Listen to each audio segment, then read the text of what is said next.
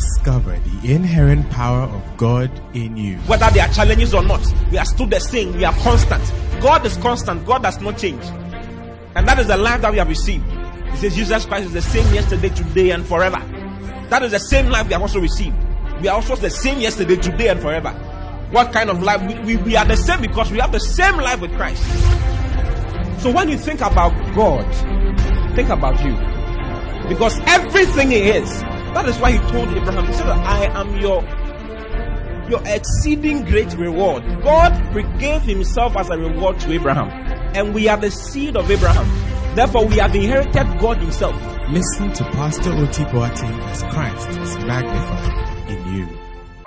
Praise the Lord. Hallelujah. Hallelujah. Hallelujah. I want us to share a prayer and then we'll start. Father, thank you for this morning. Thank you for your grace. Thank you for your kindness. Thank you for your precious Holy Spirit who is here with us this morning, this glorious Sunday morning, to instruct us, to teach us, to help us grow in your knowledge. Thank you for wisdom, for great understanding to understand your word. Thank you that our lives are increased from one level of glory to another altogether this morning. Even in Jesus' name. Amen. Amen.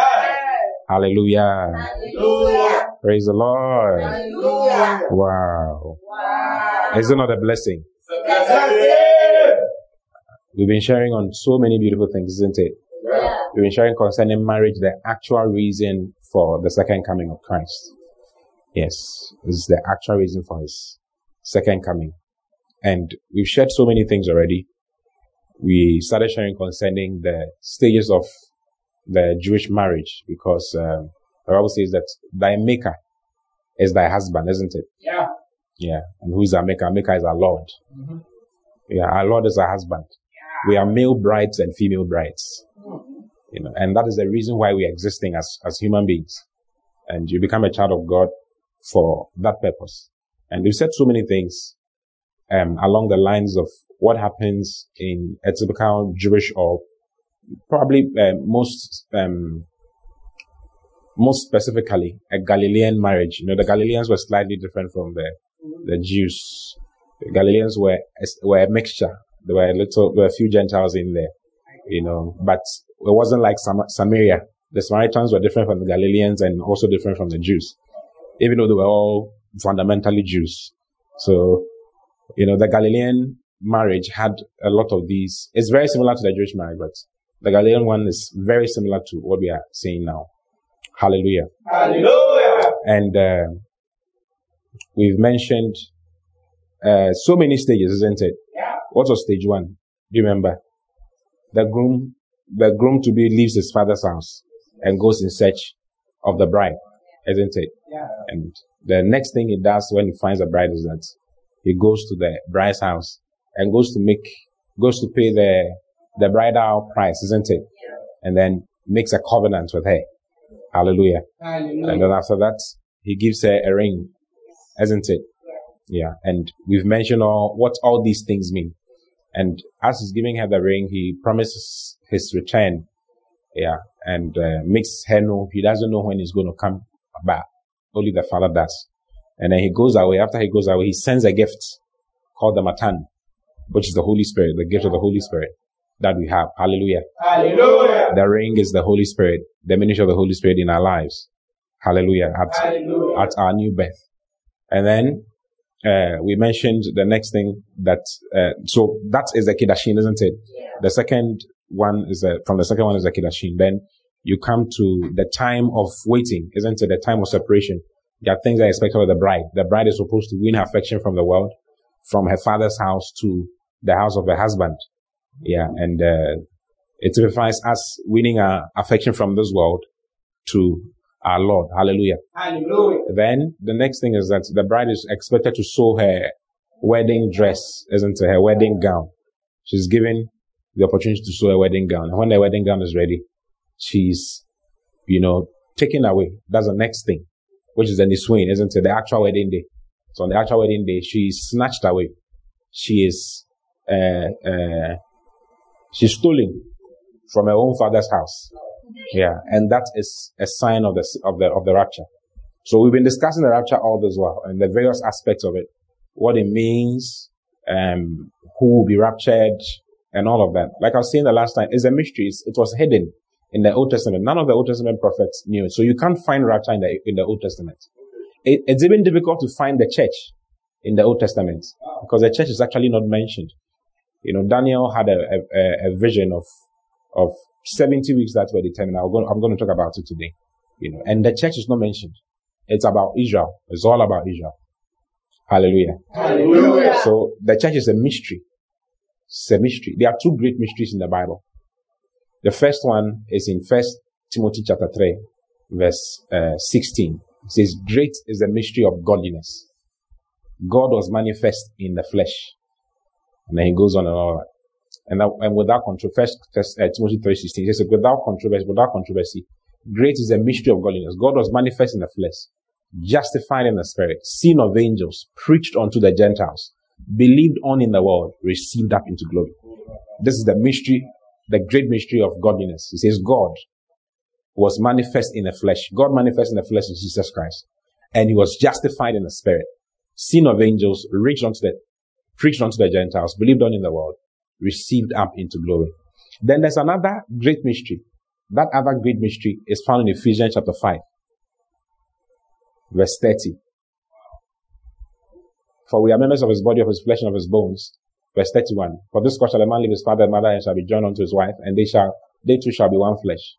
Then it says, this is a great mystery, but I speak concerning Christ and the church. So the two great mysteries are Christ and the church. Hallelujah. Hallelujah.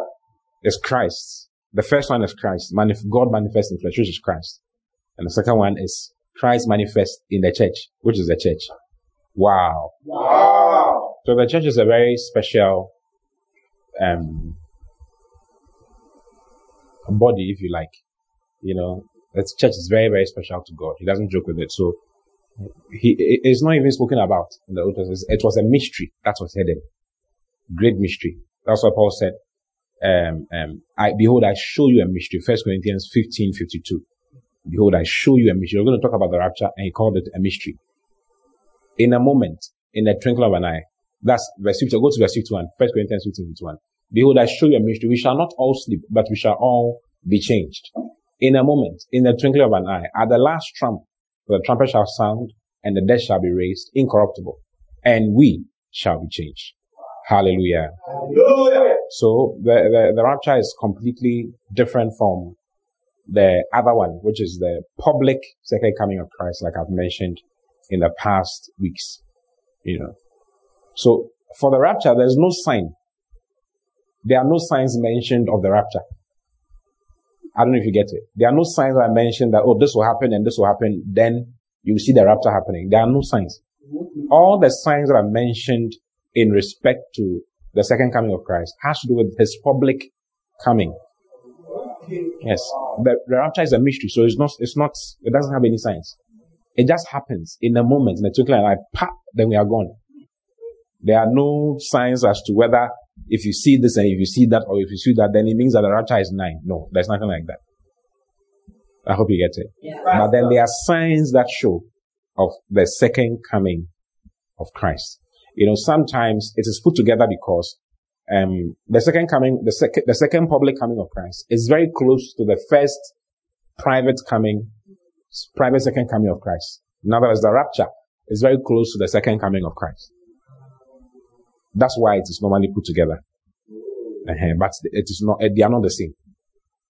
So all the signs you see in Matthew 24 has to do with the second public coming of Christ. And all that you see in Luke chapter 7, I admonish you to read all those scriptures. If I start reading them, we'll not finish. Luke chapter 17 also speak concerning the public coming of Christ. And it has a lot to do with the Jews. Okay? It has a lot to do with the Jews, not with the church. Hallelujah. Hallelujah. So as soon as we are raptured, as soon as you are taken away, we are taken to the Bema seat judgment of Christ for the purpose of our rewards. I think I mentioned that the last time. So in 2 Corinthians chapter 5, verse 10, you see many scriptures says, for we must all appear before Christ, before the judgment seat of Christ, that everyone may receive the things done in his body according to that he has done, whether it be good or bad. You see, it says we must all appear before the judgment seat of Christ. The word seats there is bima. Okay? Bima. Hallelujah. Hallelujah. And it means a foot space. Okay, a foot space. Just one person can stand there. And just one person can be allowed to speak to the Lord. The Lord will talk to you and find out what you did for him. What did you do for me? Romans chapter 14 verse 10. Romans 14:10.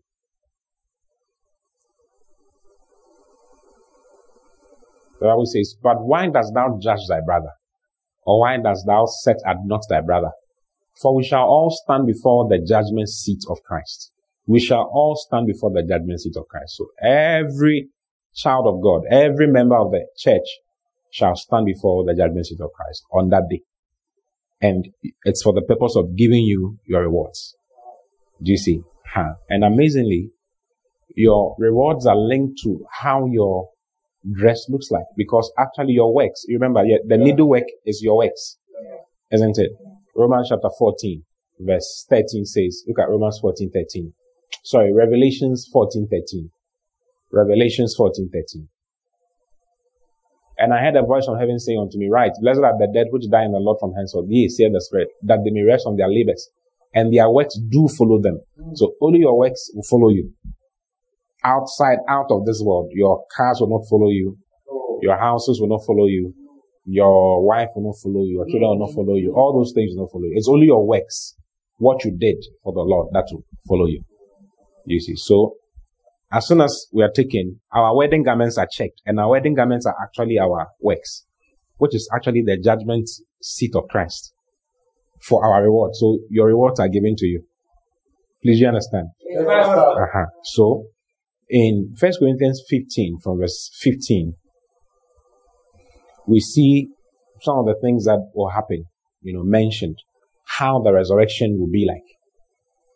Remember, on that day when he appears, we'll appear with him and we'll get our bodies. Your body is a reflection of what you did for the Lord. And that is your permanent abode. So the rapture, that's why I said the last time, that the rapture is the list of the things you should bother about. You shouldn't worry about the rapture. You should worry about how you look permanently for eternity. So depending on what you do with your life, how you live your life, okay, it will show on that day. Nothing and nobody can be hidden from the Lord on that day. I mean, everybody's work will show. Okay? Everybody's work will show. So you have to be smart. If you notice, it's like the rapture is everybody. Because, you see, look at Colossians chapter 1, verse 12 to verse 13. Colossians 1, 12 to 13. It says, giving thanks unto the Father, which has made us meet to be partakers of the inheritance of the saints in light. Have you seen it? Yeah. Go back to 12. Giving thanks unto the Father, which has made us meet. The word meet is qualified. So I'm sure the Amplified will say, look at the Amplified. Giving thanks unto the Father, who has qualified and made us fit to share the portion, which is the inheritance of the saints, God's holy people, in the light. Who qualified us? God. Qualified us for what? To share the portion, which is the inheritance of the saints. So there's an inheritance in the saints. Do you understand? There's an inheritance for the saints. And God is the one who qualifies everybody who is born again for that. And that inheritance is your glorious body. So in 1 Peter chapter 1 from verse 3, look at 1 Peter 1 from verse 3. Oh, hallelujah. Hallelujah. It says, blessed be the God and Father of our Lord Jesus Christ, which according to his abundant mercy has begotten us again unto a lively hope or living hope by the resurrection of Jesus Christ from the dead. To an inheritance. You see, he's talking about inheritance. It says to an inheritance. Incorruptible. You see, an inheritance what? Incorruptible and undefiled, and that faded not away. Reserved in heaven for you. Wow. What inheritance is that? It is your body, the resurrected body, with all the other things that it comes with. Did you get it? Yes, and the Lord has qualified all of us to have that. Everybody will have that. But there are differences in how your body will look like on that day, depending on how you live your life here on earth. So if you're a Christian and you are into foolish things, you are just into, because probably you're getting some of this knowledge and you are realizing that, oh, no matter what I do, I'll be taken. It's true, no matter what you do, you'll be taken. But there's something more damaging. Or should I say damaging? Something that is more revealing of how you lived your life here on earth. It is your body, how your body will look like. Your resurrected body will look like. Hallelujah. Hallelujah. And that's what I want to show you. 1 Corinthians chapter 15 from verse 15. I don't know if you like my message. We love it. So you see, it's a very loud studio, I tell you. He says, yea, and we have found false witnesses of God. 1 Corinthians 15:15. Because we have testified of God that he raised up Christ, whom he raised not up, if so be that the dead rise not. Next verse. For if the dead rise not, then is not Christ raised. And if Christ be not raised, your faith is vain. Then it says, ye are yet in your sins. Next verse. Then they also which are falling asleep or dead in Christ are perished, if there is no resurrection of the dead. If in this life only we have hope in Christ, we are of all men most miserable. Verse 20. But now is Christ risen from the dead. Christ is actually risen from the dead and become the first fruit of them that slept. Hallelujah. Hallelujah. It says Christ is risen from the dead. It is certain, it is sure. Christ is risen from the dead. Then verse 21 says, for since by man came death, by man came also the resurrection of the dead. For as in Adam all die, even so in Christ shall all be made alive. As in Adam what? All die. Even so in Christ shall all be made alive. Then it says, but every man in his own order.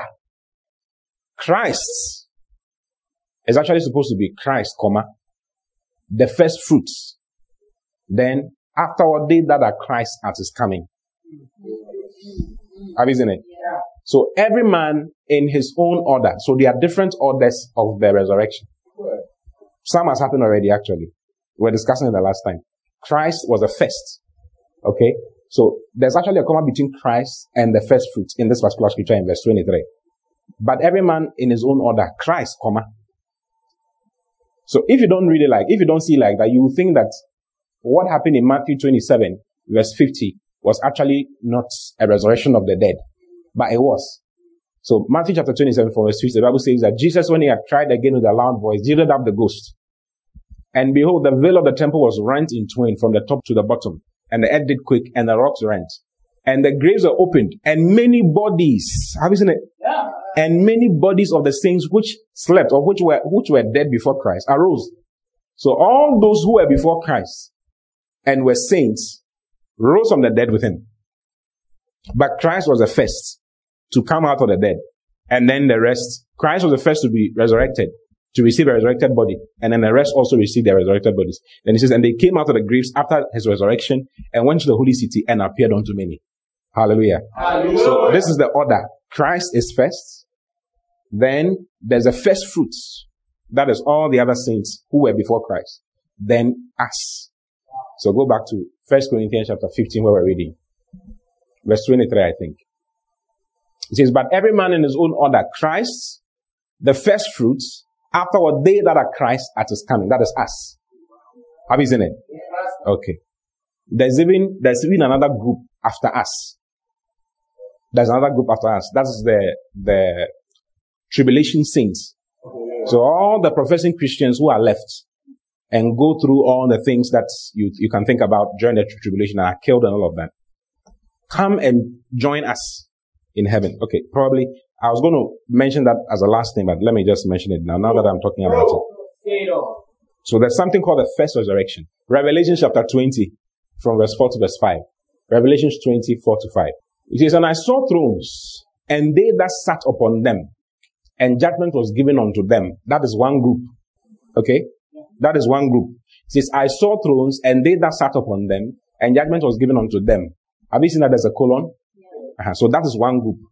Then it says, and I saw the souls of them that were beheaded for the witness of Jesus, and for the word of God, and which had not worshipped the beast, neither his image, neither had received his mark upon their foreheads, or in their hands, and they lived and reigned with Christ 1,000 years. This is another group.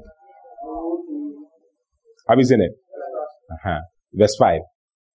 But the rest of the dead lived not again until the 1,000 years were finished. Then it says, this is the first resurrection. So the first resurrection includes Christ, the first fruits, us, that is the church, and the tribulation saints. Please, you understand? So we are all, those of us in the church now, and those who will be in the tribulation saints, are all going to rule and reign with Christ on that day. If you don't read it well, you think it's just those who are beheaded for Christ and all of that. You wonder, hey, what it means I have to be beheaded for Christ? No. Read it well. Go back to verse 4. Revelation 20 verse 4. And I saw thrones, and they that sat upon them, and judgment was given unto them. That's one group. And I saw the souls. So they are called souls. The souls of them, because of how they were kept in heaven. So if you read in Revelation chapter 6, look at Revelation chapter 6, verse 9. Revelation 6, 9 to 11. It says, and when he had opened the fifth seal, I saw under the altar the souls of them that were slain for the word of God and for the testimony which they held. They are described as souls. They are not described as spirits. They are described as souls. And for it says, I saw under the altar the souls of them that were slain for the word of God and for the testimony which they held. Next verse. And they cried with a loud voice, saying, how long, O Lord, holy and true, dost thou not judge and avenge our blood on them that dwell on the earth? Next verse. And white robes were given unto them. They are not given a resurrected body at that time. They are given robes, white robes. And white robes were given unto every one of them. And it was said unto them that they should rest yet for a little season unto their fellow servants. All read it well. Go back to verse 4. Revelation 20 verse 4. And I saw thrones, and they that sat upon them, and judgment was given unto them. That's one group. And I saw the souls. So they are called souls. The souls of them, because of how they were kept in heaven. So if you read in Revelation chapter 6, look at Revelation chapter 6, verse 9. Revelation 6, 9 to 11. It says, and when he had opened the fifth seal, I saw under the altar the souls of them that were slain for the word of God and for the testimony which they held. They are described as souls. They are not described as spirits. They are described as souls. And for it says, I saw under the altar the souls of them that were slain for the word of God and for the testimony which they held. Next verse. And they cried with a loud voice, saying, how long, O Lord, holy and true, dost thou not judge and avenge our blood on them that dwell on the earth? Next verse. And white robes were given unto them. They are not given a resurrected body at that time. They are given robes, white robes. And white robes were given unto every one of them. And it was said unto them that they should rest yet for a little season unto their fellow servants also and their brethren that should be killed as they were should be fulfilled. So on that day when Christ, just before the white throne judgment, they are given their resurrected bodies. Please you understand? Yeah. But before then, they are given white robes and told to stay for some time. These are the tribulation saints. I'll talk about them in some few minutes to come. Okay? I'll talk about them some more. I'll show you some more scriptures. Hallelujah. Hallelujah. I don't know if I'm helping your understanding.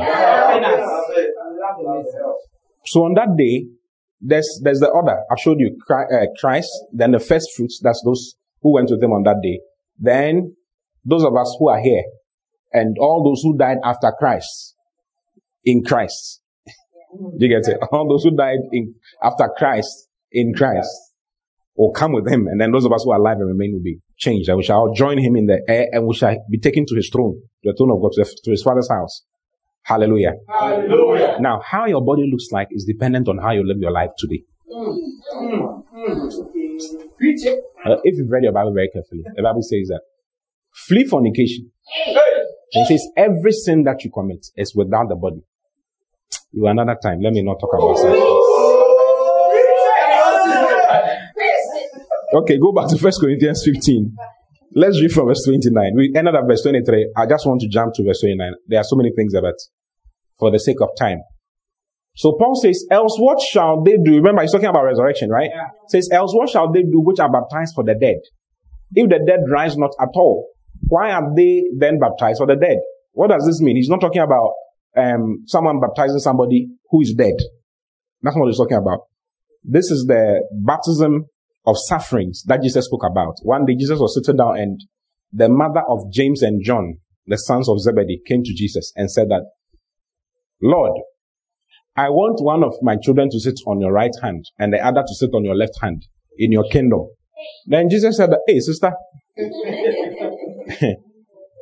you don't know what you're talking about. To sit on my left or my right is not, I'm not the one who will determine. It's my Father in heaven who will determine. But are they even able to drink of the cup that I'm going to drink and to be baptized with the baptism that I'm going to baptize with? What cup and what baptism was that? It was the cup of sufferings and the baptism of sufferings. It's called the cup of baptism of sufferings unto death. It's not a small thing. Matthew 20, verse 22. But Jesus answered and said, ye know not what ye ask. Are ye able to drink of the cup that I shall drink of and to baptize with the baptism that I'm baptized with? They say unto him, we are able. They were very confident. We are able. We'll do it. And Jesus said that truly, and he said unto them, ye shall drink indeed of my cup and be baptized with the baptism that I'm baptized with. But to sit on my right hand and on my left is not mine to give, but it shall be given to them for whom it is prepared of my Father. Can you imagine? The first of the disciples to die was James, the brother of John. So he got the first seat by Jesus. Because after Jesus had died, he was the next person who died, who was killed. The Bible says, Acts chapter 12, verse 1, says, now about that time, Herod the king stretched forth his hands to vex certain of the church. And he killed James, the brother of John, with a sword. He just took him and killed him. He was the first to die. And the last to die was John. He died in AD 95. After being boiled in oil and all of that, he was boiled in oil, he was stabbed, he was beheaded. Still, he was not dying. He could not die by any means. So they just had to leave him in an island called Patmos. And he had to be there. Yeah, with criminals, with the worst of criminals. It was like the Alcatraz of that time. Yeah, or Guantanamo Bay of that time. And he was there for many years before he died. And before he died, almost all the prisoners got born again. They all changed. Wow. So, Paul is saying that if there's no resurrection of the dead, then are we fools? Why are we allowing ourselves to die just like that? 1 Corinthians 15:29 says, else what shall they do?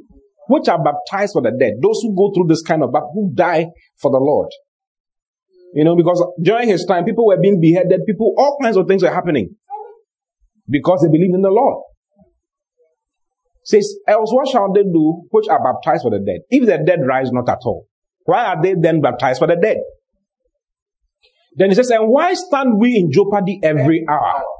We stand in jeopardy every hour. Every hour, there's no peace. Every hour, there's something happening. The Roman soldiers are coming. These people, the Jews are looking for you to kill you. This one, so many things, Sanhedrin, all kinds of things. He says, and why stand we in jeopardy every hour? I protest by a rejoicing, which I have in Christ Jesus our Lord. I die daily. Next verse. If after the manner of men I have fought with beasts at Ephesus, what advantageth it me if the dead rise not? Let us eat and drink, for tomorrow we die. The dead rise, and you will get a kind of body depending on what you do for the Lord. He says, I fought beasts at Ephesus. Paul never fought any physical beasts. He didn't fight a lion, he didn't fight a bear, he didn't fight an elephant, he didn't fight a whale. He didn't fight any of those things in Ephesus. But in Ephesus, he had great challenge. Serious challenges. Yeah, serious challenges. There's so many. You can read in Acts chapter 17, 18, 19. 19 onwards. Yeah, you see it. The Bible says in the city of Ephesus, so mightily grew the word of God and prevailed. Yeah, there was so much resistance.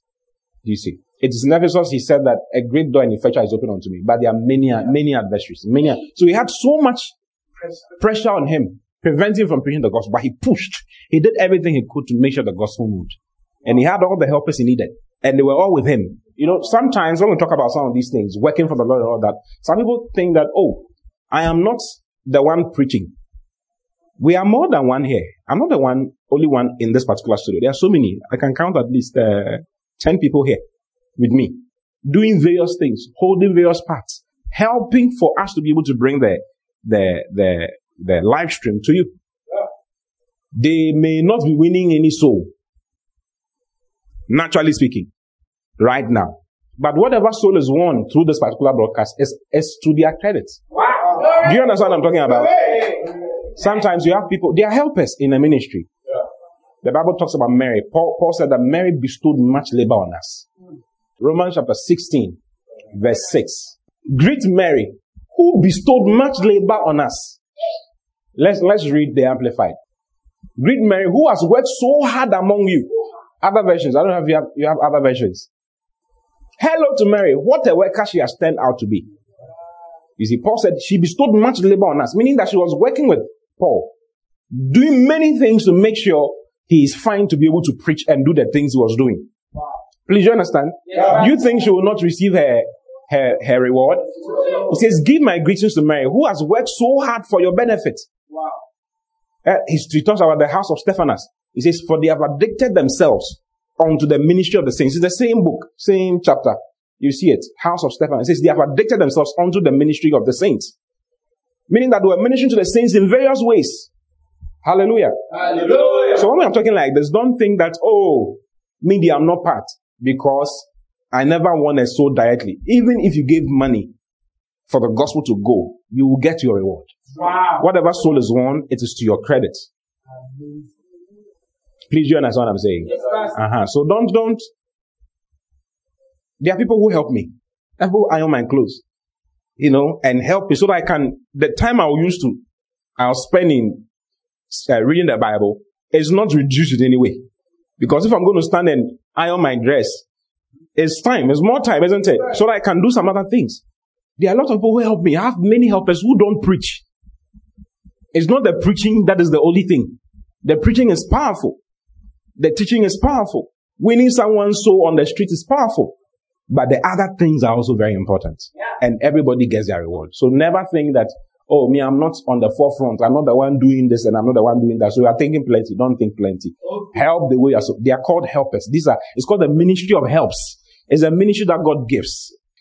1 Corinthians 16:15. It says, I beseech you, brethren, you know the house of Stephanas, that it is the first fruits of Achaia, and that they have addicted themselves to the ministry of the saints. They have addicted themselves to the ministry of the saints. Meaning that they are serving the saints continuously. Hallelujah. Hallelujah. Praise the Lord. Hallelujah. So whatever it is that God has given to you to do it with all of your heart. You will receive a reward for what you are doing. Do you understand? Yeah. We don't all occupy the same place. No, we don't. Even ministries don't occupy the same place before God. There are ministries that are called to handle a certain number of people. Yeah, there are ministries that are called to handle just 300 people. And all those 300 people are going to be accounted for in a certain way. There are ministries that are called to handle 1 million people. The difference is not in the 1 million or the 300. The difference is in how well you do what God told you to do. And doing what God told you to do. It's faithfulness. He says, well done, thou good and faithful servant. Not well done, that good and hardworking, you did so many things. No. It's faithfulness to what God has called you to do. Finding out what God told you to do and doing it. That is what God will reward you for. Please, you understand? Yeah. You are singing. Find out. Is my job to sing and to do this continuously for the rest of my life? God says yes. Perfect it. Go as far as you can. Do you get it? Yeah. Make sure so many lives are changed because of your ministry. As simple as ABC. Hallelujah. Hallelujah. So don't get it twisted, okay? Pastor. Yeah. So go back to 1 Corinthians chapter 15 verse 29. That was just by the way. Yeah, well, just by the way. I've had people coming in, calling me and telling me why I've been doing this. Do I have to be going out every time? Because where you occupy may not allow you to go out every time to win souls in a certain way. You must make an effort, but then if it doesn't allow you, what should you do? Be faithful to what God says you should do. Hallelujah. Hallelujah. So Paul says, else what shall they do which are baptized of the dead? Verse 29. Then it says, verse 30 now, it says, and why stand we in jeopardy every hour? I protest by rejoicing, which I have in Christ Jesus our Lord. I die daily. If after the manner of men I have fought with beasts at Ephesus, what advantage is that it me? If the dead rise not, let us eat and drink, for tomorrow we die. If there's no resurrection of the dead, then let's just forget about everything. Let's just enjoy. Let's just live our lives. Let's just fool around and do whatever we do. Because tomorrow we'll just die and that will be the end. Because some people believe in annihilation. When you die, it's finished. You go into the sky like a smoke. Some people believe that you come back as an insect. Or as another type of something. I mean, it doesn't make any sense. Next verse 33. Then it says, be not deceived. Don't be deceived. Evil communication corrupts good manners. Because people were talking to the Corinthian church. Some people were talking to the Corinthian, oh, there's nothing like that. There's no resurrection of the dead. Oh, fuck, you can live as you want to do. It says, be not deceived. Evil communications corrupt good manners. What I'm telling you is real. It will happen. Next, verse 34. Awake to righteousness and sin not. You see, they were born again, yet they were fooling around. Because they felt that, Charlie, let us eat and drink, for tomorrow we die. He says, listen, awake to righteousness and sin not. For some have not the knowledge of God. I speak this to your shame. Some of them still do not have the knowledge of God. He says, I speak to your shame. Do you see? Yeah. Awake to righteousness. So, this morning, I'm telling you, wherever you are, maybe you're a Christian, you are born again, you know you're a child of God, but you've not been living for the Lord. You know yourself. You are in that group. Let us eat and drink, for tomorrow we die. There's something like that, brother. There's something after death. Death is not the end. Death or rapture is not the end. It's not the end. There's something more. We are being prepped up for something more. And this life is for preparing yourself, preparing your body for that day. How your body will look like. You know, sometimes when I'm preaching along this line, I make an example. How many of you would have preferred to have lived in a country that had everything? Like America, or Canada, or Switzerland, or Germany, China. Maybe they also want to live in other places. Yeah. If you are in Black Africa, and the sun is burning you, and you finish school and you don't even know what you are going to do with your life. Do you see? You realize that you think about it. You feel like escaping from this place to another land. Even if it's through swimming, isn't it? You swim through the ocean. We didn't have any option as to where we'll be born in this world. We didn't have any option. You woke up to wherever you are right now. You woke up, you were born to the parents you were born to, not because of your own choosing. You were given to them. Yeah. But God is, and maybe the conditions there in that room are not so good. God is giving you an opportunity now in this life to determine how the rest of this is eternity. This one is not eternity. This one, by 100, 120, you are dead. Even here. Do you see? By some few years, you are gone. But he's giving you an opportunity to be able to have a place where you can be for the rest of your life. In a position, in a way that you would prefer and that you'll be happy about. Can you imagine? What is better than this? Your body depends on you. So let me show you some more. We're in verse 34, right? Verse 35. Go to verse 35. It says, but some man will say, how are the dead raised up? And with what body do they come? Then he says, thou fool. That which thou sowest is not quickened, except it die. And that which thou sowest not that body that shall be, but bear grain. It may chance of wheat or of some other grain. It says, you may sow a wheat or a grain or a corn or whatever. But whatever you sow is not what comes out. If you sow one corn of wheat or one corn of maize, is it that one corn that you get coming out of that? Whatever you sow, you are going to have plenty of it. More of it. Even beautiful, because you put raw corn in the ground. But when it comes out, it doesn't come out of raw corn. It comes out as a shoot. Very nice, green something, and then it grows. You have some flowers coming and all of that. Then you have fruits coming on top of it. Isn't it? There's something different. What you put in the ground is not the same as what comes out, actually. Is it true? Yeah. That's what he's talking about. Look at the next verse. He says, but God giveth it the body as it pleased him, and to every seed his own body. All flesh is not the same flesh, but there's one kind of flesh of men, another flesh of beasts, another of fishes, and another of birds. Do you agree? Yeah. He says, there are also celestial bodies and bodies terrestrial. There are bodies that are heavenly. Celestial is heavenly. And there are bodies that are earthly. But the glory of the celestial is one, and the glory of the terrestrial is another. If you see an angel here right now, you see that there's a clear difference between you and him. Then it says, there's one glory of the sun. This is where the problem is. There's one glory of the sun, another glory of the moon, and another glory of the stars. For one star different from another star in glory. They are not the same. The stars, even if you look into the skies, you see it. There are some stars that are shiny. There are some that are not so shiny. The sun produces its own heat. The moon reflects the light of the sun. Isn't it? There are stars that produce their own light, but at different intensities. It says, go to verse 41. There is one glory of the sun, another glory of the moon, another glory of the stars. For one star differeth from another star in glory. Next verse. So also is the resurrection of the dead. Have you seen it? Yeah. So also is the resurrection of the dead. Just as you have a different glory for the sun, and a different glory for the moon, and a different glory for the stars, so also is the resurrection. So even though we all have a resurrected body, there will be differences in glory. Some will shine as stars. Some will shine as a sun. Some will shine as the moon. Some will shine as a stone.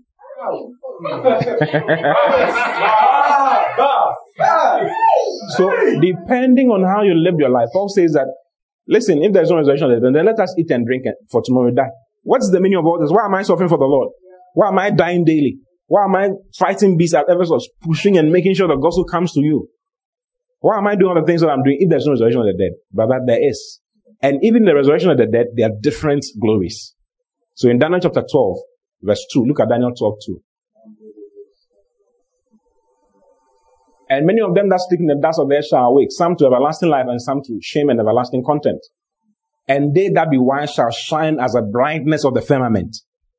So some people will shine as the brightness of the firmament, and they that turn many to righteousness as the stars forever and ever. Those who turn many to righteousness shall shine as the stars forever and ever. So your resurrected body will be a compendium of your earthly biography. All the things you did on earth will be contained in your body. All what you did for the Lord will be contained in your resurrected body. So when we see you, we will know that this is how your glory, this glory that you have is because of A, B, C, D. And that's how you'll be forever. So you have to be smart in this earth in which you are. Live for the Lord. Love the Lord. Okay? It starts from loving God. Remember, there are two aspects. Loving God says we have to wait for Him and we have to serve Him. You love Him with all of your heart. So it's not just working. There are people who are into just working, going up and down here, doing this, doing that, winning this, so doing. It's not just about that. Okay? The reason why God did not tell us much about heaven is because He doesn't want you to just like the things that are in heaven. Because heaven is really nice. Heaven is very, very nice. It has so many things. But if He had told us about it, we would have loved the place more than the one who created the place. He wants you to love Him, not the place, not the things in the place. That's why He doesn't talk much about heaven. But He talks a lot about Himself, a lot about Jesus, so that you will love Him. So you have two responsibilities as a child of God. Love the Lord. Learn to love the Lord. Learn to wake up in the morning and tell God how much you have missed Him. You know, there was one guy who always did that every morning. Whenever he's getting out of the house, he was a worker. Whenever he's getting out of the house, he take his bag. After dressing, take his bag and say, Jesus, come and let me kiss you. Just imaginary things, you know. Come. I've missed you so much. I love you. Mwah. Then he'll kiss Jesus and go. He was doing it every morning. One day he forgot. Took his bag. He was so much in a hurry. Took his bag. And then he moved out of the house. Just when he opened his front door, Jesus was standing there physically. Wow! And he said, haven't you forgotten something? Wow. Yeah. Jesus said, haven't you forgotten something? He said, I'm supposed to have kissed you. Of course, he was awestruck. He couldn't talk much. You see. So, the little things. Take time off your busy schedule and talk to Jesus. Let Him know how much you love Him and how much you prefer Him above all things. You prefer Him above your wife, above your children, above your work, above your cars, above your... Win your affection from this world unto it. It makes a huge difference. It makes a huge difference. It will determine how you will look like. Yeah. Do you know why John was the last person who died? Because according to John, he loved Jesus more than all of them. Yeah. According to him, he called himself the disciple whom Jesus loved. Yeah. Everybody could have called himself like that, but he said, I'm the one Jesus really loved. Even when they needed to ask Jesus who would betray him, they told him, ask for us. Because his head was on his bosom. He loved him. He was the youngest of them all. He didn't have much to think about. You see. So, don't let this life cloud your judgments. Don't just be working for Babylon, building Babylon up. If we have time, I'll talk about the times of the Gentiles. Okay, I'm trying to put everything in proper place for you. So I'll see how it goes. I'll talk about the tower of the 10,000 and probably about the church, the 7 churches in a certain way. Hallelujah. Hallelujah. But do your best to live for the Lord, to love the Lord, to serve the Lord, to love Him. You love Him, you serve Him. You serve Him, you love Him. You love Him, you serve Him. Like that. Not just serving. There are people who are into serving. When they wake up, no quiet time, nothing. They are gone. They are going to serve God. They are all looking at buildings. I'm into buildings. I like buildings. Yeah, if you're not careful to take all your attention, you forget to love the brethren even. You forget that the church is not a building. The church is human beings. The church is people. You see. So, always remember your first love and return to your first love. Loving the Lord is to love Him because He first loved us. Yeah. His love for you is to be returned. You must return His love for Him. And your love for Him is what will cause you to work for Him properly. Because you can do so many things and He will tell you on that day that, I know you not. Yes. Matthew chapter 7, verse 22. You can see it there. Because these are people who did things without the Lord. They didn't have intimacy with the Lord.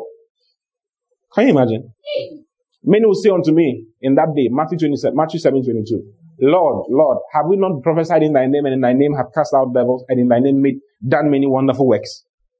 And then will I profess unto them, I never knew you. Depart from me, ye that work iniquity. I never knew you. The word knew there is I never allowed you. I never had intimacy with you. Do you know that the 5 foolish virgins who could not go in there, okay, were foolish because they don't have intimacy with the Lord? Yeah, they don't have intimacy with the Lord. They didn't have intimacy with the Lord. They were just working. So, brother, be wise. Okay? Hallelujah. Hallelujah. Yeah. Message of Matthew 7:23. And do you know what I am going to say? You missed the boat. All you did was use me to make yourselves important. You don't impress me one bit. You are out of here. You use me to make yourself important. Hey. Wow. So, that takes us into the next stage of the marriage. Okay? I think we've done stage 4. Stage 4 is a rapture, right? Now we are in stage 5. It's the marriage of the Lamb and the marriage supper of the Lamb. So stage 5 is the actual marriage. The actual marriage. Okay? So after the bride is raptured or stolen from her father's house, she's stolen to the groom's father's house. So this heaven is the groom's father's house, our groom's father's house. So we are taken to the throne. And we at the throne we marry our Lord Jesus Christ. Hallelujah. Hallelujah. So Paul talks about presenting one another. Okay? Presenting people in 2 Corinthians chapter 11 verse 2. Paul said, for I am jealous over you with godly jealousy. For I have espoused you to one husband, that I may present you as a chaste virgin to Christ. So on that day, we will be presenting people. Paul talks about presenting the Corinthian church on that day to Jesus as a chaste virgin. Have you seen it? So who are you going to represent on that day? You must present somebody. There must be somebody you are raising after you in whatever it is that God has given you to do. You get it? I'm a preacher. I'm a pastor. I've managed to raise about 100 people who are pastors like me. More than 100 people who are pastors like me. And I'm trying to help them become better pastors and do more than I am doing. I'm trying. Maybe you are a musician. Like you are sitting here, you're a musician. Who are you raising to be a musician like you? Do you get it? Raise somebody to be a musician like you and be more correct than you, whom you present on that day. Maybe you are into cleaning the pastor's shoe. Raise somebody who clean the pastor's shoe as nicely as you do, or even better than you do. Raise people after your order. Please, you understand? Bear fruit after your own kind.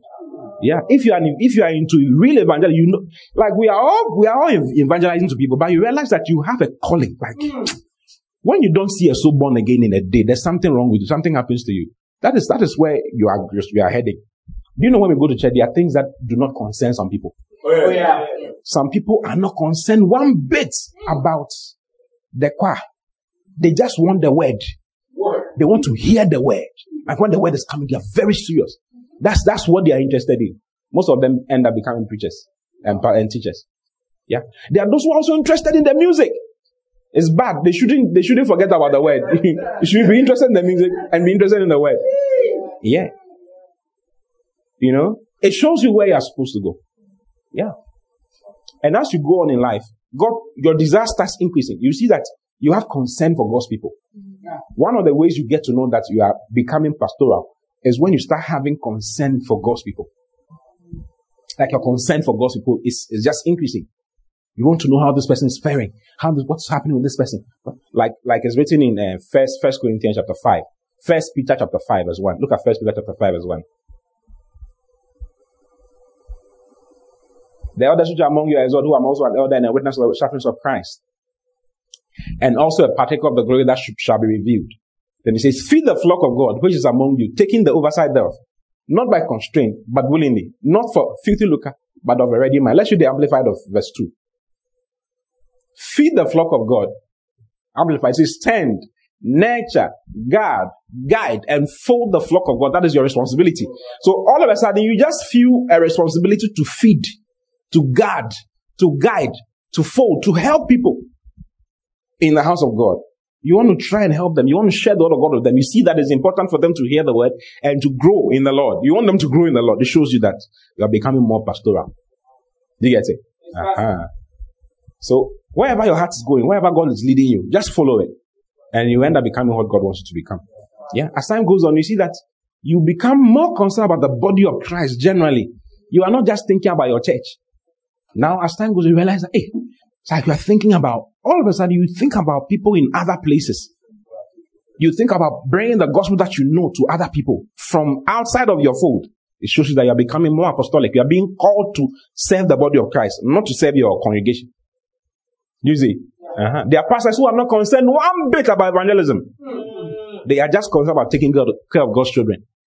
They are not interested in bringing more in. They are interested in taking care of God's children. It shows that they are not evangelistically inclined. So Paul said to Timothy, do the work of an evangelist. Like be intent on it. Hallelujah. Hallelujah. This is just by the side. So, on that day, after we are raptured, we are taken to the throne of God. He says we'll meet him in the air, and then he takes us to his Father's throne. Then we marry the Lamb. Hallelujah. Hallelujah. So in Revelation chapter 19, verse 7, you see it there. Revelation 19:7. He says, let us be glad and rejoice and give honor to him. For the marriage of the Lamb is come, and his wife has made herself ready. Okay, so as for the marriage, all of us marry the Lord. Not some of us. Even the marriage has to do with all the Old Testament saints. It's not just, we are not the only bride of Christ. They are, remember, Paul said in Ephesians chapter 3, verse 14. Look at Ephesians 3, 15. Ephesians 3:15. Go up to 14 so I can read into 15. This is what I want you to see. But it says, for this cause I bow my knees unto the Father of our Lord Jesus Christ, that is of whom the whole family in heaven and in earth is named. So there's not just a family on earth. There's a family also in heaven. Do you see? He's the Father of all. He's the Lord of all. And you'll be married. The Lamb's wife is a compendium of all the saints in every dispensation. Not just this dispensation. Not just this church. Please you get it? So all of us, Revelation chapter 12 mentions it a little bit for us to see. The man-child, if you've ever heard of the man-child. Okay, so, we are all made to marry. So go back to Revelation chapter 19 verse 7. Let us be glad and rejoice and give honor to him, for the marriage of the Lamb is come, and his wife has made herself ready. Verse 8. Then it says, and to her was granted that she should be arrayed in fine lining, clean and white. For the fine lining is a righteous works of the saints. You know that, right? Yeah. So we'll all be there with our wedding gowns. Whatever you have sold, whatever you have, we are all in the wedding. All of us. Everybody will be in there. And there's a special feast. So the next verse, that's verse 9, says, and he said unto me, right, blessed are they which are called unto the marriage supper of the Lamb. There's marriage of the Lamb is different from the marriage supper of the Lamb. It's different. There are two different things altogether. And he said unto me, these are the true sayings of God. If you notice in verse 9, it says, go to verse 9, please. And he said unto me, right, blessed are they which are called unto the marriage supper of the Lamb. He makes it look as though it's a special, it comes with a special attachment to it, isn't it? It's like you must be called to enjoy that particular marriage supper of the Lamb. Now, there are many aspects of the marriage supper of the Lamb. If you look into the Galilean wedding or the Jewish wedding, you will see that they have various, actually the supper, the feast, the wedding reception is for 7 days. So it takes a lot. The groom has to prepare seriously, I tell you. Actually, they enter the reception area and the door is locked. And they are in there for 7 days. Enjoying from morning to evening, morning to evening, morning to evening, morning to evening. You don't have to even come with a toothbrush. Just come. Your toothbrush is there. You just, I tell you, party after party, you just be enjoying and enjoying and enjoying and enjoying.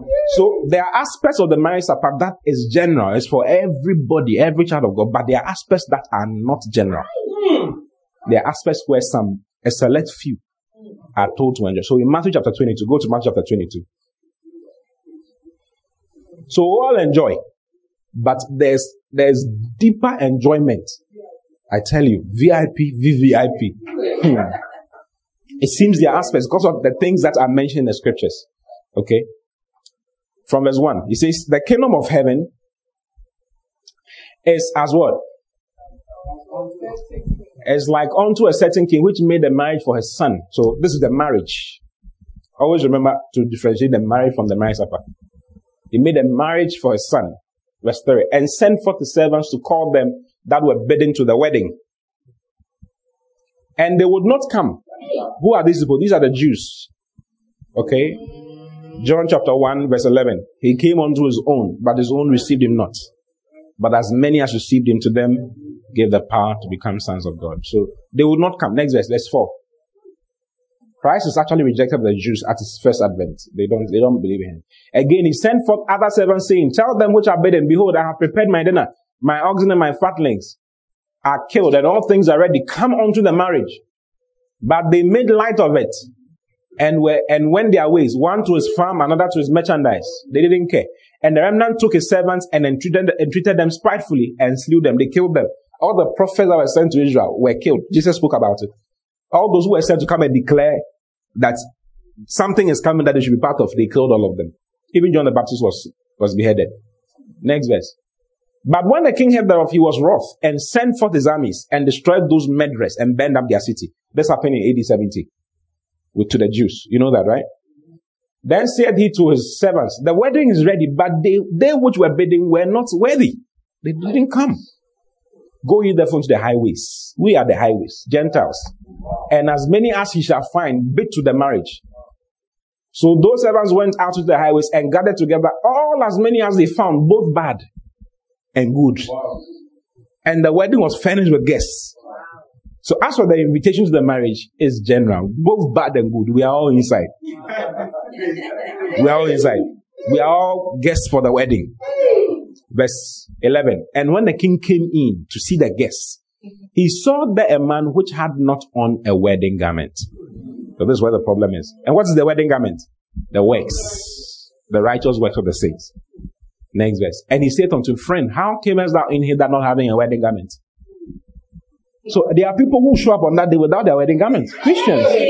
Yeah, because they didn't have a clue of the things we're talking about. They lived their lives normally, naturally. They're just flowing. They never did anything for the Lord. They were just born again. And he was speechless. On that day, you can't talk. There's not much you can say. Verse 13. Then said the king to the servants, bind him hand and foot, and take him away, and cast him into outer darkness. There shall be weeping and gnashing of teeth. I mean, it's like it's not even fair to the person, isn't it? He was sitting somewhere. I'm not trying to come for a wedding. You say I should come for a wedding. I've come and now you're asking me for wedding garments. So God gives an open invitation. Whosoever shall call upon the name of the Lord shall be saved. But after you are saved, he's not your Lord. And because he's not your Lord, you do what he tells you to do. Do you see? Yeah? So don't be a Christian who lives for himself. You are your own. The Bible says you are not of your own. You were bought at a price. Therefore, honor God with your body and with your spirit, which are God's. You see? So, there are aspects of the wedding enjoyment that some people are taken out of. I don't know about you, but I want to be part of it. I really want to be part of it. Go to Revelation chapter 2, verse 17. Revelation 2:17 says, he that has an ear, let him hear what the Spirit said unto the churches. To him that overcometh will I give to eat of the hidden manna, and will give him a white stone, and in the stone a new name written, which no man knoweth, saving he that receiveth it. The white stone was a stone that was given to athletes. The Bema seat is what athletes stand on to be given their awards. After the race, you stand. You have position number 1, number 2, number 3. And everybody has his own spot. You can't say that, I'm number 2, so I'm standing by number 1. It's not like that. So number 1, number 2, and number 3. And then they are given their awards, isn't it? So that's what the Bema is. It was a seat that the judges will sit on during the Olympic days. They will sit on and then give the reward to whoever it was that won or did whatever. So after they give you the reward, they give you a white stone. It was literal. It was given like that. They give you a white stone for a certain feasting that will happen in the night. Special feast. It was a special invitation with your name written on it. With your specific name and your number written on it, strictly by invitation. It wasn't everybody who could enter that particular feast. And that's what he's speaking about here. So there's an aspect of it, even though we all enjoy, there are aspects of it that it's not everybody who will be allowed to enjoy. Hallelujah. Hallelujah. Praise the Lord. Hallelujah. Yeah. So whilst we are feasting in heaven and we are enjoying for 7 years, actually the 7 days become 7 years in heaven. The normal Jewish wedding is for 7 days. If you go to India, they actually feast for, is it a month or so? Check Indian weddings. They feast for a long time. So if you don't have money, don't try. If you are married, you should have, and of course they have different castes. So depending on the caste you are in, you have all kinds of things happening, So whilst we are enjoying in heaven, having a nice time on earth, the Antichrist is manifested. Because after our departure, the Antichrist shows up. 2 Thessalonians chapter 2 from verse 1. Let's read it once again. Now we beseech you, brethren, by the coming of our Lord Jesus Christ and by our gathering together unto him, that ye be not soon shaken in mind or be troubled, neither by spirit nor by word, nor by letter as from us, as that day of Christ is at hand, or has already happened. Then it says, let no man deceive you by any means, for that day shall not come, except there come a falling away first. And I showed it to you the last time. And that man of sin be revealed, the son of perdition. The Antichrist is called the son of perdition. Next verse. Who opposeth and exalted himself above all that is called God, or that is worshipped, so that he as God sitteth in the temple of God, showing himself that he is God. Next verse. Then it says, remember ye not that when I was yet with you, I told you these things. And now you know what withholdeth that he might be revealed in his time. For the mystery of iniquity doth already work. The mystery of iniquity is already working. Of course, there's iniquity in the world, there's sin in the world. It's working already. It's a mystery. We don't understand where sin comes from. You were not there when it came. But you know that it is working. You know that it's in the atmosphere. Do you see? It says, we know that the mystery of iniquity is already working. Only he who now letteth will let until be taken out of the way. Verse 8. And then shall that wicked be revealed, whom the Lord shall consume. That's at his second coming, with the spirit of his mouth, and shall destroy with the brightness of his coming. Hallelujah. Hallelujah. But then he's revealed. When we are taken, he that letteth will let. That's us and the Holy Spirit. When we are taken, then the Antichrist is revealed. And when the Antichrist is revealed, he will start persecuting the professing Christians. All professing Christians will know because they were hanging around church. So they've heard some of these things. So, it has happened. What are we going to do with ourselves? First of all, it will stir them up to stand for the Lord. Because they know what the mark of the beast is. They know all those things. Do you see? So they change all of a sudden. Our departure makes them change. Yeah. And they are persecuted. So the Antichrist will start persecuting them with commerce and all of that. So there are some that are written, so many. Let me see how I can put it together for you. Okay. So the Great Tribulation on earth is also called the time of Jacob's trouble. Let's read Matthew chapter 24 verse 15 to 21. Let's take it one by one so we can understand it very well. Okay. When ye therefore shall see the abomination of desolation spoken of by Daniel the prophet stand in the holy place, whoso readeth, let him understand. Then let them which be in Judea flee into the mountains. Let him which is on the housetop come not down to take anything out of his house. Neither let him which is in the field return back to take his clothes. And woe unto them that are with child, and to them that give suck in those days. But pray that your flight be not in the winter. neither on the Sabbath day. Because if you're a Jew, you can't move on the Sabbath day. Meanwhile, you're supposed to run away. For then shall be great tribulation, such as was not since the beginning of the world to this time. No, nor ever shall be. There will be serious tribulation on earth. Now, this is even to the Jews. So what happens is that as soon as you are taken away, the 7 years we spend up there is the 7 years that the Antichrist has his fullest of manifestations. And that's all kinds of things. So this is how it starts. He starts by persecuting the saints. Okay? He starts by persecuting the saints. And just when he starts persecuting the saints, he will sign a contract, a deal, a peace deal with Israel. Let's read it in Daniel chapter 9, verse 24 to 27. 70 weeks are determined. This is Angel Gabriel telling Daniel about some things that he was praying about. Daniel was praying. Daniel and Israel had been in captivity under Babylon, and Babylon had changed to all kinds of empires and all of that. But still, there was no decree concerning their release. Even though Jeremiah the prophet had prophesied that after 70 years, they'll just be in captivity for 70 years. After 70 years, they'll come back to Israel. Israel will be rebuilt and all of that. But it was not happening.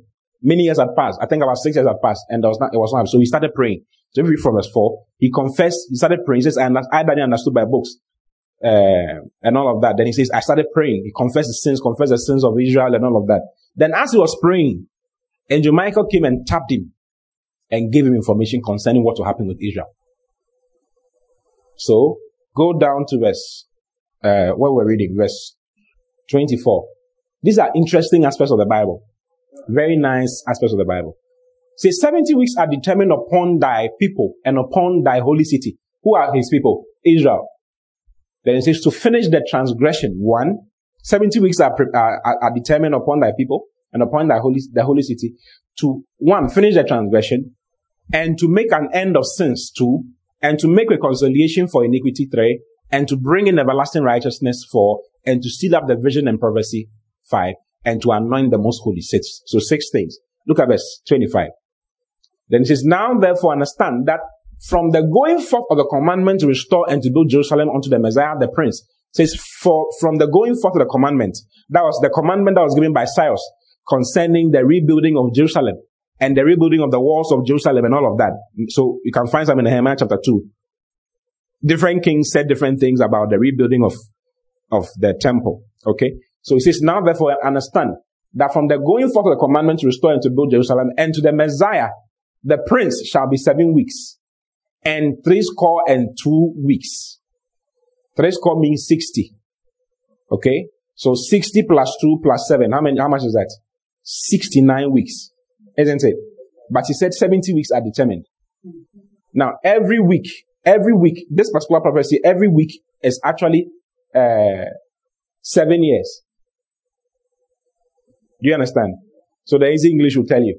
It will give you the actual calculations. So every week is actually 7 years. It's not 1 week. He's not talking about 1 week because all the things that happened did not happen in 1 week. According to the years, it fits perfectly. Let me try and see if I can show you something. Show us. Do you love the Bible? We love it. Hallelujah. Hallelujah. So, the day that they will decree to rebuild Jerusalem, that's Nehemiah chapter 2, verse 1 to verse 8. Go to Nehemiah 2, from verse 1 to 8. I don't think I should read everything. It says, it came to pass in the month of Nisan, which is actually March, in the 20th year of Artaxerxes, that is 444 BC, that wine was before him, and I took up the wine and gave it unto the king. Now, I had not been before time sad in his presence. You know these verses, right? Wherefore the king said unto, why is your countenance sad, seeing thou art not sick? This is nothing else but sorrow of heart. Then I was very sore afraid. Nehemiah became afraid, because the king was asking, why are you sad? And he said unto the king, let the king live forever. Why should not my countenance be sad? When the city that the place of my father's sepulchres lie waste, and the gates thereof are consumed with fire.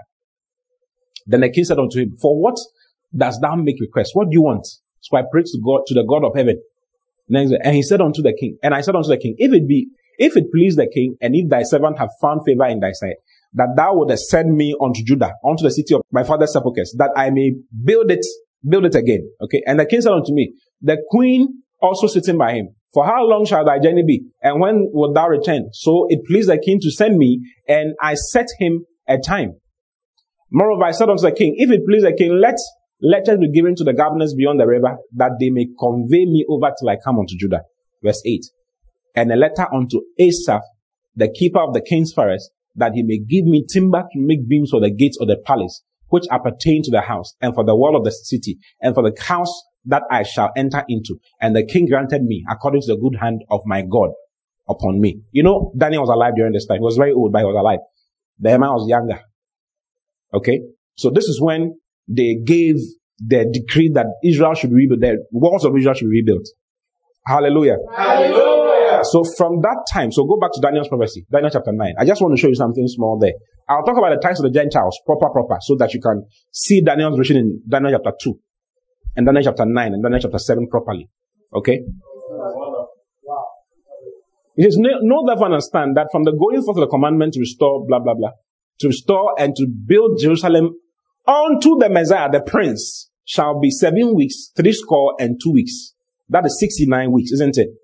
That it says, and the street shall be built again, and the wall even in troublous times. So Israel was rebuilt from 444 BC. Okay? Unto 33 AD, when Christ was rejected. So he says, and after 62 weeks shall Messiah be cut off. After 62 weeks. 3 is what? 62 weeks. So after 62 weeks shall Messiah be what? Be cut off. It took 7 weeks. That's 49 years. The temple was in building for 49 years. You know that? So after the 49 years, the next years, okay, was 400 and something years. 434 years. It took 434 years. Up unto Jesus was rejected. The day Jesus was entering Jerusalem when they were singing Hosanna, Hosanna was the 430 whatever year. Exact time when he entered into the temple and he was rejected and they killed him and he ascended and the church came. So the church is not mentioned here. There's no mention of the church here. So from that time up until when Christ ascended, when Christ was rejected, died and ascended, died, rose again and ascended. Okay? It's 69 weeks or 490 years. Exactly. Hallelujah. Hallelujah.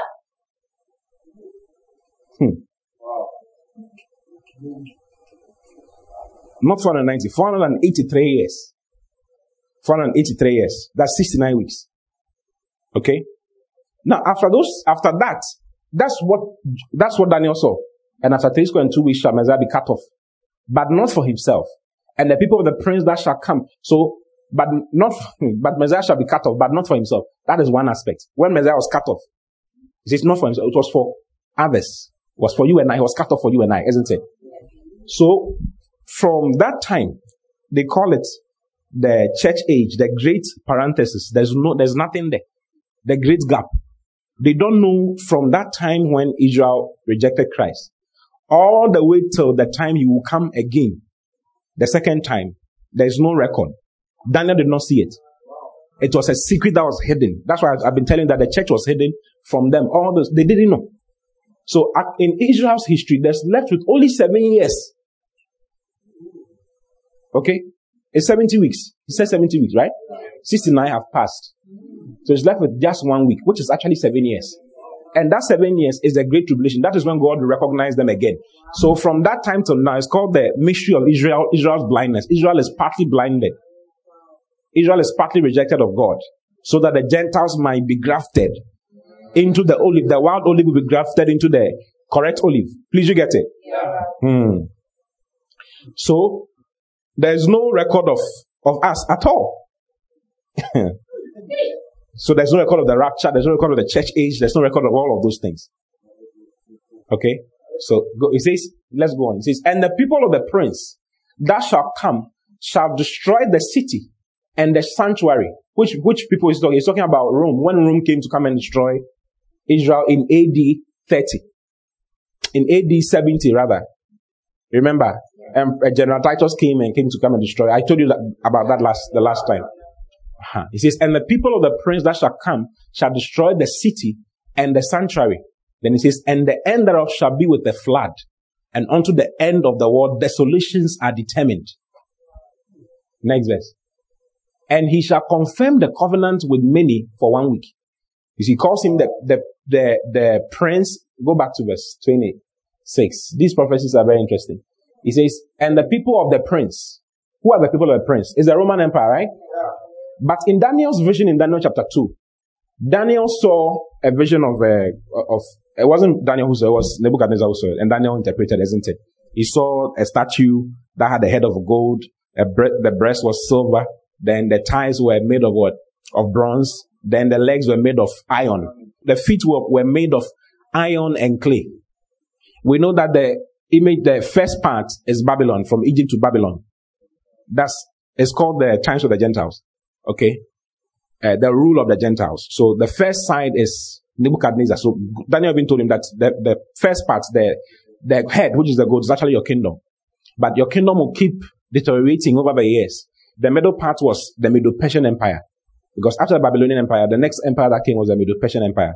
Then after them, that was the silver. And it has two parts. Medes and Persia. It was two sides that were ruling. Okay?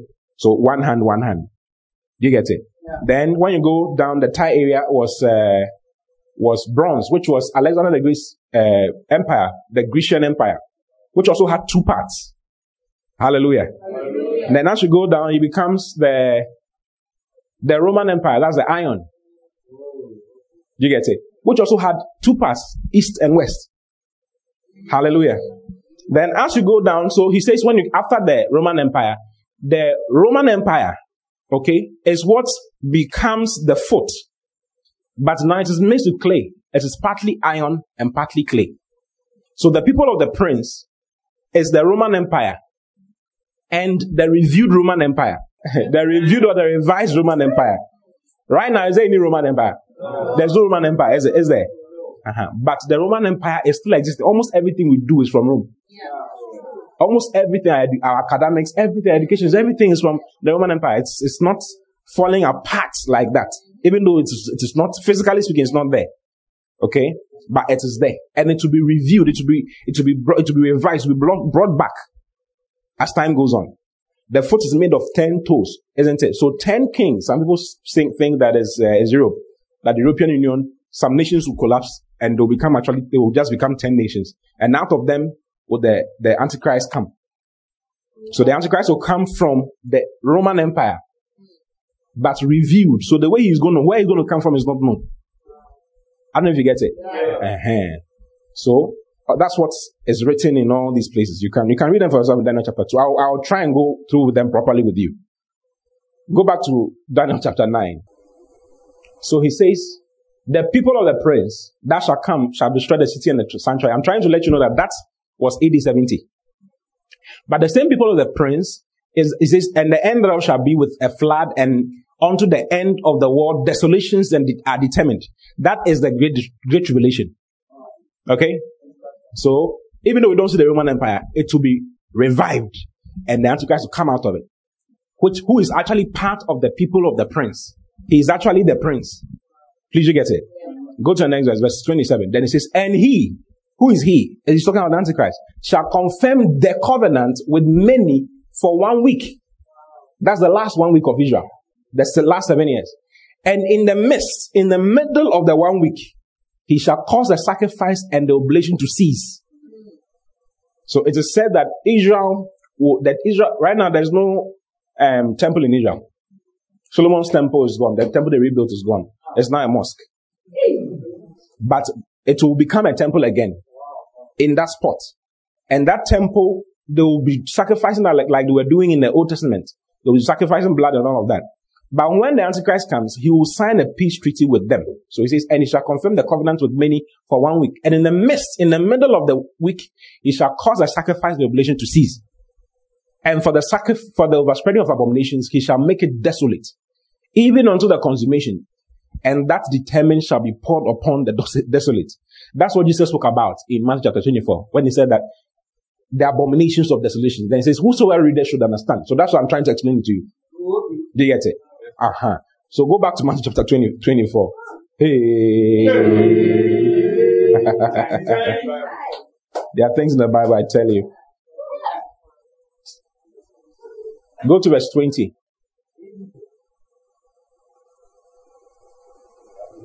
Go to the place where it talks about the abomination of desolations, please. 15. Okay, let's read from there.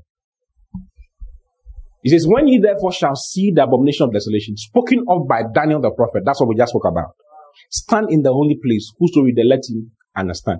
And that the abomination of desolation is sacrificing of a pig in the temple of God. Pigs are not allowed in Israel. That is why when Jesus saw the pigs over there, that he allowed the devils to go into the pigs, because that guy was doing bad business in Israel. You are not supposed to rear pigs in Israel. It was illegal, so he had every right to do that. Hallelujah. Hallelujah. Yeah. So the Antichrist, in the 3.5 years, the first 3.5 years, he doesn't touch Israel. He's at peace with them. And he persecutes the professing Christians. Seriously, big time. It's not a small thing. Persecutes them, kills many of them, beheads many, because they will not take the mark of the beast. You can read Revelation chapter 13. Okay, let's read it. Let's read Revelation 13. I think it would be good if we just read it from verse 1. Revelation 13 from verse 1. Revelation 13 shows you the power place with the devil. Okay? So, it starts with the dragon, then it goes to the beast, the first beast, and the second beast, and all. It says, and I stood upon the sand of the sea, and saw a beast rise out of the sea, having 7 heads and 10 horns, and upon his horns 10 crowns, and upon his heads the name of blasphemy. Now, what is this? Who are these people?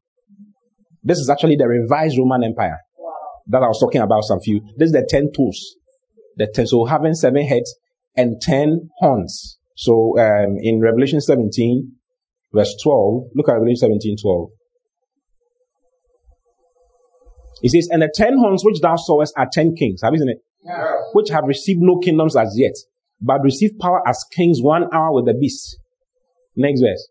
These have one mind and shall give their power and strength unto the beast. Who is the beast? That beast is the Antichrist. So it's mentioned, go back to, okay. It's okay, let's continue. Revelation 17:14. These shall make war with the Lamb, and the Lamb shall overcome them, for his Lord of lords and King of kings. And they that are with him are called and chosen and faithful. So this is fulfilled in Revelation chapter 19, verse 11 down, when we come with him on that day. Okay? So go back to chapter 13. And I stood upon the sand of the sea, blah, blah, and I saw a beast rising up of the sea, having 7 heads and 10 horns, and upon his horns 10 crowns, and upon his heads the name of blasphemy. So these kings who rise are kings who start blaspheming God to start with. The same thing is written in Daniel chapter 7. You would think John and Daniel were together when they saw the vision. You think they were classmates, but this one is many years before this one. So Daniel also talks about it in Daniel chapter 7, verse 7. It says, and after this I saw in the night visions, and behold, a 4th beast, dreadful and terrible, and strong exceedingly. And it had great iron teeth. It devoured and brake in pieces and stamped the rescue with the feet of it. And it was diverse from all the beasts that were before it. And it had 10 horns. Have you seen it? Continue. And I considered the horns, and behold, there came up among them another little horn. The little horn is actually the Antichrist. Before whom there were 3 of the first horns plucked up by the roots. That is, when it comes to replace 3 of them. So it becomes 7. Do you get it? And behold, in his horn were eyes like the eyes of man, and a mouth speaking great things. Verse 9. And I beheld the thrones were cast down, and the Ancient of Days did sit. Whose garment? This is the great white throne judgment. And whose garment was white as snow, and the hair of his head like the pure wool. His throne was like the fiery flame, and his wheels as burning fire. Wow. Next verse. If you go on, you see, he talks about how that little horn speaks great swelling words. Okay. That's verse 11. And I beheld then, because the voice of the great words which the horn spake, I beheld even till the beast was slain, and his body destroyed, and given to the burning flame. That's the lake of fire. So go back to Revelation chapter 13. I'm trying to do Bible school with you small. So that you see some of these things all these things we are not there. We are actually gone. But God writes it down for us to see what will happen to the earth, so that we'll be inspired enough to win souls. Would you want your great-grandchildren to go through this? I don't think you should allow, even your friends should not go through, your enemy should not go through this. People should give their lives to Christ. So he writes these things for us so that we'll know what will happen. And then read it and know that, people will be suffering on earth. You see, apart from the Antichrist persecuting the saints, the professing Christians who will become saints, okay, and Israel, God will also be doing his own things. The sun will turn to blood. The moon will do, God will do all kinds of things before Jesus comes. Yeah. The wrath of God will be poured at the ending of the tribulation. It will not be easy. Men will try to die, but they can't die. Okay. So, we know this now, right? We know who this is. Go to verse 2. So these are the 10 kings, right? And the beast which I saw was like unto a leopard, and his feet were as the feet of a bear, and his mouth as the mouth of a lion. And the dragon gave him, who's the dragon? That old serpent. If you read verse chapter 12, you see it. He's talking about the devil. And the dragon gave him his power and his seat and great authority. Okay? And I saw one of his heads, as it were, wounded to death, and his deadly wound was healed, and all the world wandered after the beast. And they worshipped, that's the Antichrist, the coming up of the Antichrist, okay? And they worshipped the dragon which gave power unto the beast, and they worshipped the beast, saying, who is like unto the beast, and who is able to make war with him? The beast are the 10 kings, remember? And there was given unto him a mouth speaking great things and blasphemies, and great power was given unto him to continue 40 and 2 months. And he opened his mouth in blasphemy against God, to blaspheme his name and his tabernacle and them that dwell in heaven. And it was given unto him to make war with the saints. Which saints are those? The professing Christians who are left and now believe. Okay? Says it was given unto him to make war with the saints and to overcome them. So he will behead many, he will kill many, they will kill many. It will not be an easy thing. And power was given him over all kindreds and tongues and nations. And all that dwell upon the earth shall worship him, whose names are not written in the book of life of the Lamb slain from the foundation of the world. If any man have an ear, let him hear. Continue. He that leadeth into captivity shall go into captivity. He that killeth with a sword must be killed with a sword. Here is the patience and the faith of the saints. Next verse. And I beheld another beast coming up out of the earth, and he had 2 horns like a lamb, and he spake as a dragon. He's like a lamb. Who is the lamb? Who is the actual lamb? Jesus. So he is the anti-Jesus, antichrist. Do you get it? Next verse. And he set all the power of the first beast before him. So all the 10 kings give him their power.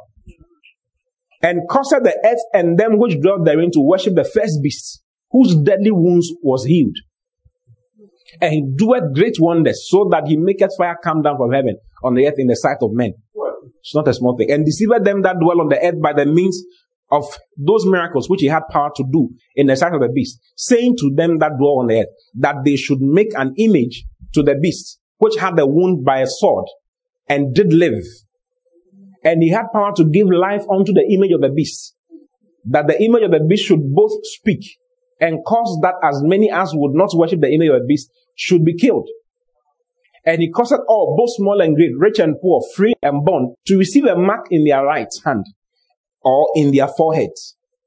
And that no man might buy or sell, save he that had the mark, or the name of the beast, or the number of his name. Here is wisdom. Let him that has understanding count the number of the beast, for it is the number of a man. And his number is 666, which is 666. Hallelujah. Now, we don't know what John saw, whether this is going to be a literal thing. You see beasts, because actually, it lets you know that the beasts were actually 10 kings. So when you're reading this, don't think that some beast will come in the earth and you have horns and all of it. It's not a horror movie. He explains some in chapter 17 to let you start thinking the right way, that is actually going to come through human government. It's going to come through governments and authorities. That's why a lot of pastors were talking so much about what was happening, that something they are going to, it's not time, but they are trying to fast forward the thing. Hallelujah. It's not going to come as beasts and all of that. These are human beings who will be given power by the devil to do all kinds of things. Okay? So he will persecute. Remember, he says he gave him power against the saints. Isn't it? To overcome them. So he will kill many. The number of saints that are killed. Remember, Revelation chapter 6. I think I read it to you, right? Yeah. Revelation chapter 6, verse 9. He calls them a great number, innumerable. And when he had opened the fifth seal, I saw under the altar the souls of them that were slain for the word of God and for the testimony which they held. And they cried with a loud voice, saying, How long, O Lord, how holy and true, dost thou not judge and avenge our blood on them that dwell on the earth? And white robes were given unto them, unto every one of them. And it was said unto them that they should rest yet for a little season, until their fellow servants also and their brethren that should be killed, as they were, should be fulfilled. So if you're a professing Christian, change. Become born again, because your path is to go through the great tribulation. Yes. It will not be a small thing at all. Yeah. So a lot of them will be killed. A lot of people, the Antichrist will kill a lot of people, will torture people, will do all kinds of things. For the first 10.5 years, that's what you do to those who are outside of Israel, who don't want to follow his rules, who know who he is and don't want to follow his rules. They get it. Then in the midst of the 7 years, that's the 3.5 years, he will do the sacrifice in the temple, the pig, and Israel's eyes will open, all of Israel's eyes will open like the shrimp at once. Hey, this guy is the Antichrist. Then he will start persecuting them. And then Israel will have to start fleeing. So that's when Israel, he says, one will be taken and one will be left. He says, pray that your flight, that day does not happen in the winter. And pray that it doesn't happen on the Sabbath. Because if it's Sabbath day, you can't move. You're a Jew, you can't move. And he will capture everybody and kill everybody. That's Matthew chapter 24. Verse 20. I don't know if you get the chronology. It says, but pray that your flight be not in the winter, neither on the Sabbath day. Continue. For there shall be great tribulation, such as was not since the beginning of the world to this time. No, nor ever shall be. Like I was saying the last time, during the Second World War, 1 out of every 3 Jews was killed. But during the Great Tribulation, 2 out of every 3 Jews will be killed. Yeah. About 5 million Jews died during the First World War. So some people tipped Hitler to be the Antichrist, but he was not. In fact, someone has offered a pig in the temple before. It's called Antiochus Epiphanes. During the time of the Maccabees. During the 480, 60 whatever years of silence. Yeah, someone did that. But even that one was not him. Yes. So things that people have tried, there has been mock exams, There's mock exams over the years. Yeah, so many. He will persecute. It will not be easy for Israel. He says, for there shall be great tribulation, such as was not since the beginning of the world to this time, nor ever shall be. Look at Daniel chapter 12 verse 1. So this is when Jacob's trouble starts. And at that time shall Michael stand up, and the great prince which standeth for the children of thy people. And there shall be a time of trouble, such as never was since there was a nation, even to that same time. And at that time thy people shall be delivered, everyone that shall be found written in the book. Hallelujah. Hallelujah. Jeremiah chapter 30 verse 7. Same thing is written there.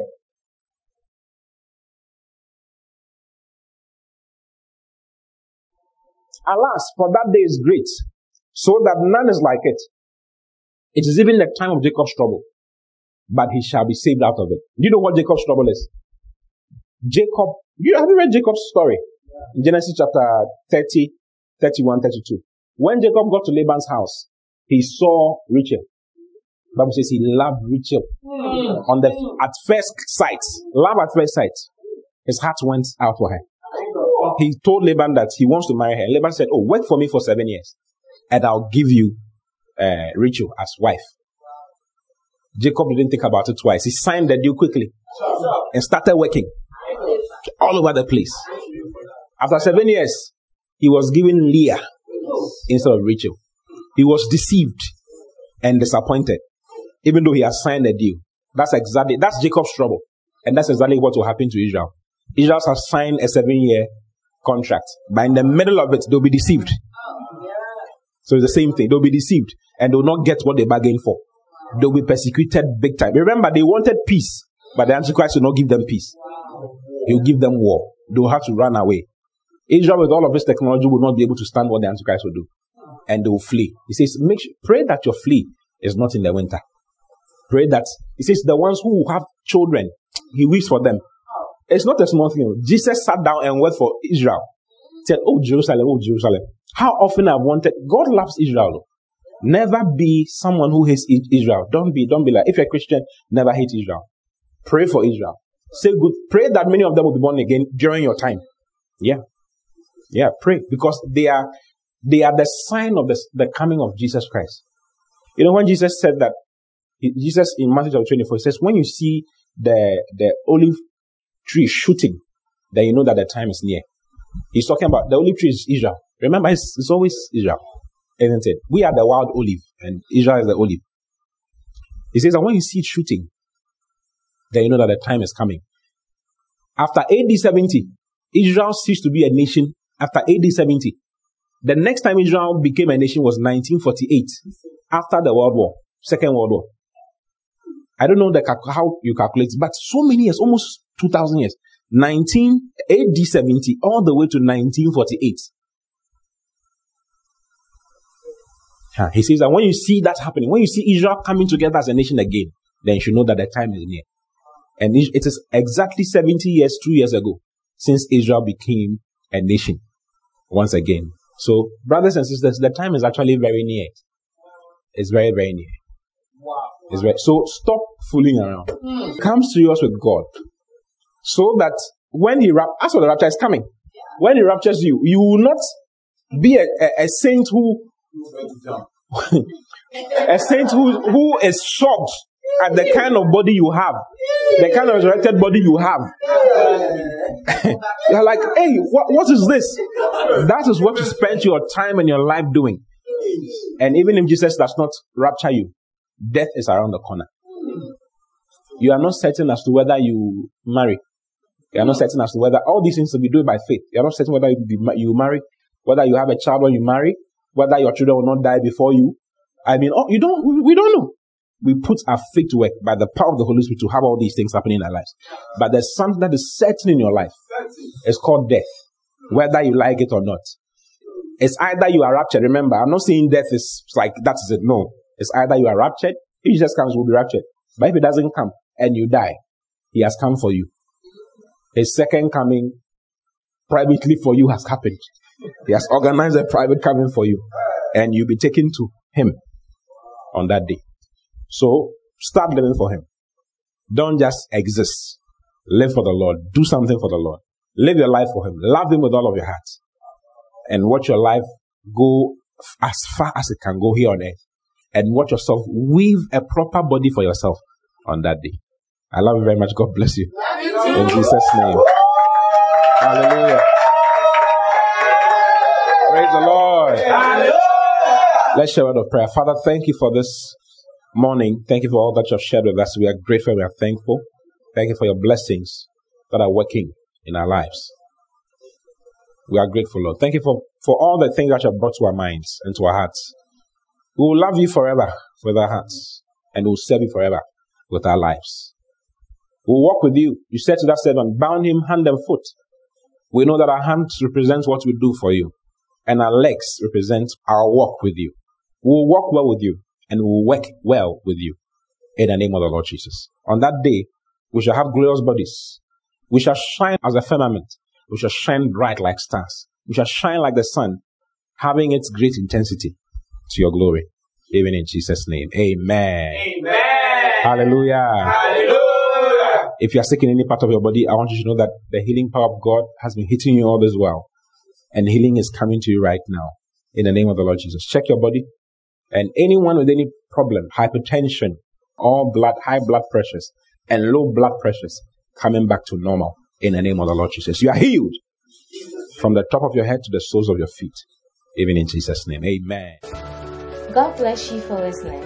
We pray that the word of God will be rooted and grounded in your heart as you give attention to the word. Kindly follow Pastor T and Love Economy Church on all social networks for more of God's word. Don't forget to subscribe to the Pastor T podcast. Simply search for Pastor T on any podcast app, plug in, and enjoy God's word. Visit our website at loveeconomychurch.org for more information. God bless.